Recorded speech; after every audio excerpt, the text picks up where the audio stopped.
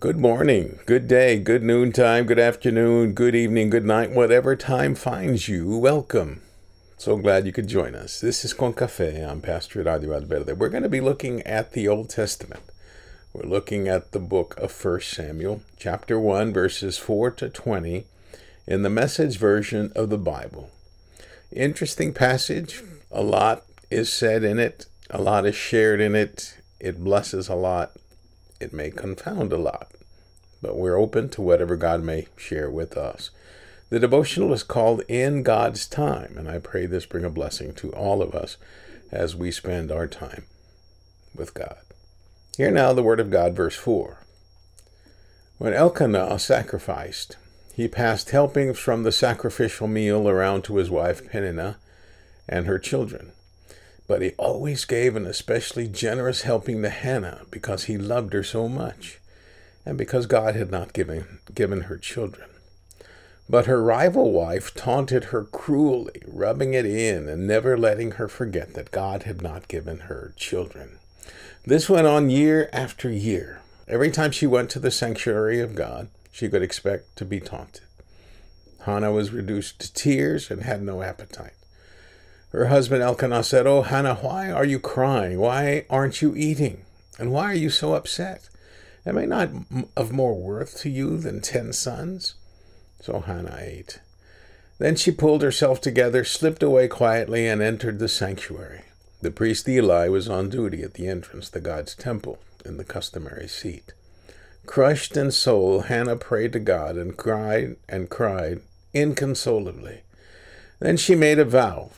"O God of the angel armies, if you'll take a good, hard look at my pain, if you'll quit neglecting me and go into action for me by giving me a son, I'll give him completely, unreservedly to you. I'll set him apart for a life of holy discipline." It so happened that as she continued in prayer before God, Eli was watching her closely. Hannah was praying in her heart, silently. Her lips moved, but no sound was heard. Eli jumped to the conclusion that she was drunk. He approached her and said, "You're drunk. How long do you plan to keep this up? Sober up, woman." Hannah said, "Oh, no, sir, please. I'm a woman hard used. I haven't been drinking, not a drop of wine or beer. The only thing I've been pouring out is my heart, pouring it out to God. Don't for a minute think that I'm a bad woman. It's because I'm so desperately unhappy and in such pain that I've stayed here so long." Eli answered her, "Go in peace, and may the God of Israel give you what you have asked of him. Think well of me and pray for me," she said, and went her way. Then she ate heartily, her face radiant. Up before dawn, they worshiped God and returned home to Ramah.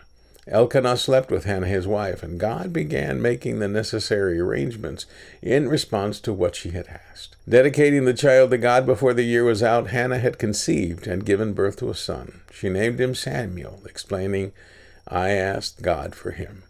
This, dear friends, is the word of God for the people of God. We say, thanks be to God. Well, may this be a blessed and marvelous Wednesday for you, Con Café family, and may you be an agent of change for good amongst God's people. Dear listener, that's my prayer for you. I request prayers for Mrs. Terry Schonert of San Antonio. She underwent surgery. The surgery went well, but complications made it necessary to put her in the ICU. I've not received any updates on her condition, but we trust God with her healing, so if you have a moment, please pray for Terry Schonert. Also, please pray for the family of Carolyn Spiller. She's Jeanette Meyer's sister from Gonzales, First United Methodist Church. Carolyn passed away on Sunday. And like always, I invite you to pray for all who are on your prayer list, who are on your heart, on your mind. Pray for one another and pray for your personal needs. God is faithful. Why do we pray, dear people? Because God answers prayer. That's our faith.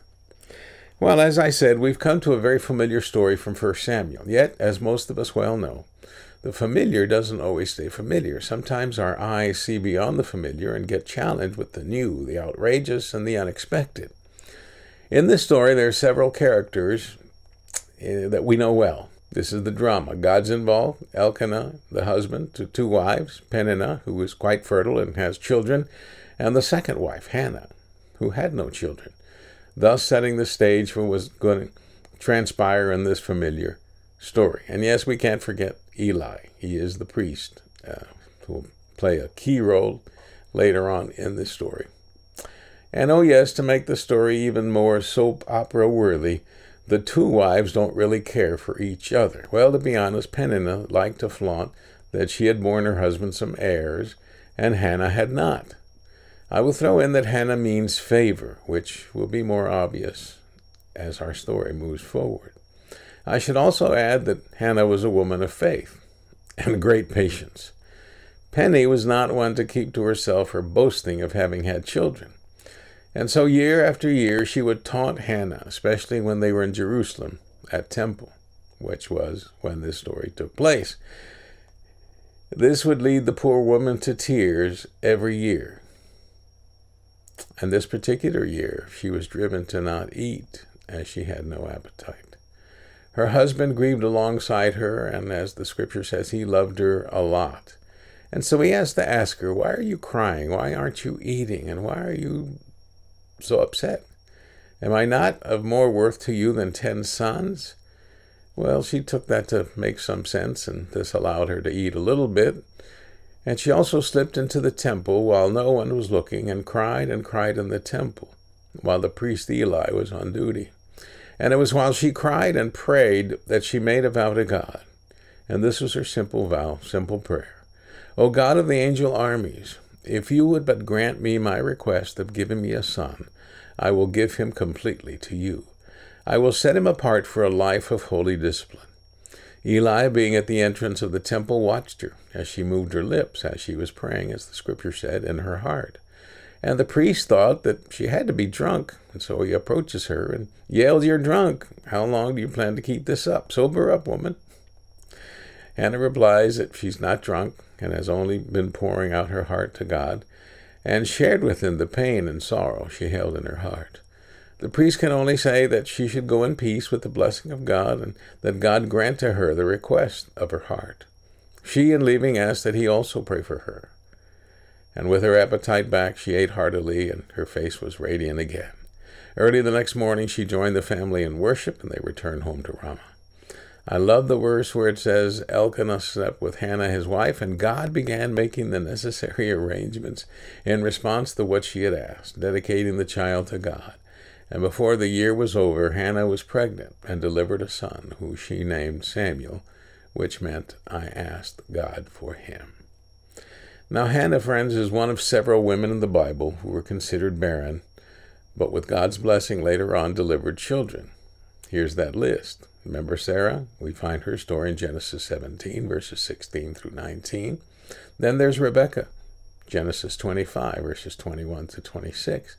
Then there's Rachel, Genesis 29 and 31, those 2 chapters.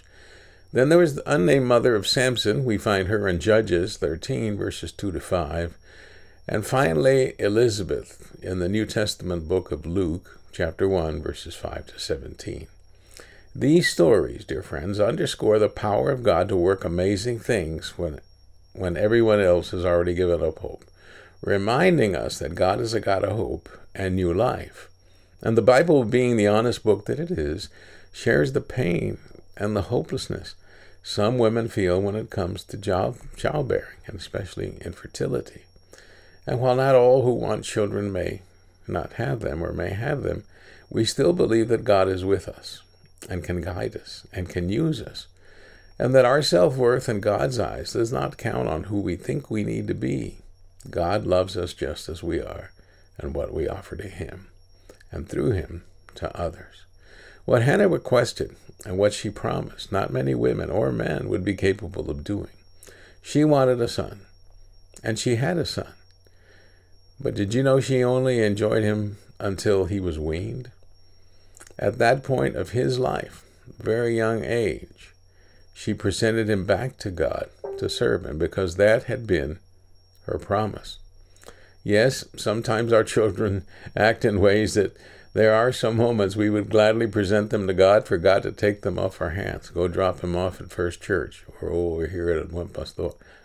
But honestly, seriously, it would be very difficult for any parent to truly surrender their children to God. I remember discussing ministry with a mom whose son showed some interest in knowing more about serving God in ministry, and she replied without much hesitation in Espanol, "Ni lo mande Dios," which means quite explicitly, God forbid. Indeed. Where are you in this story, dear friend? Where are you in this story, dear reader or listener? I pray that you would find in it who God is and what God offers and how God sees you, because overall that's the point of the whole story. And whatever comfort, whatever answer you seek, may you find it in knowing that God loves you just as you are. And God's not through with you yet. Let's pray. Loving God, you know our situations, you know our pains, you know our sorrows, and you know the needs we have expressed to you. Our prayer is that you would bless us with what we need to better serve you. In Christ Jesus we pray. Amen. Thank you, dear listener, dear friend, for tuning in. I pray you have found answers for your questions, or at least you know where to look. I pray that you would have a great and blessed day in the Lord. Here's your assignment. Render unto God the things that are God's. Keep that in mind. Find an opportunity and share that with someone too. Receive my blessings of joy and hope, and I thank you again for joining us. I'm Pastor Iradio Valverde. May the Lord bless you and keep you, and receive my love as well. Amen.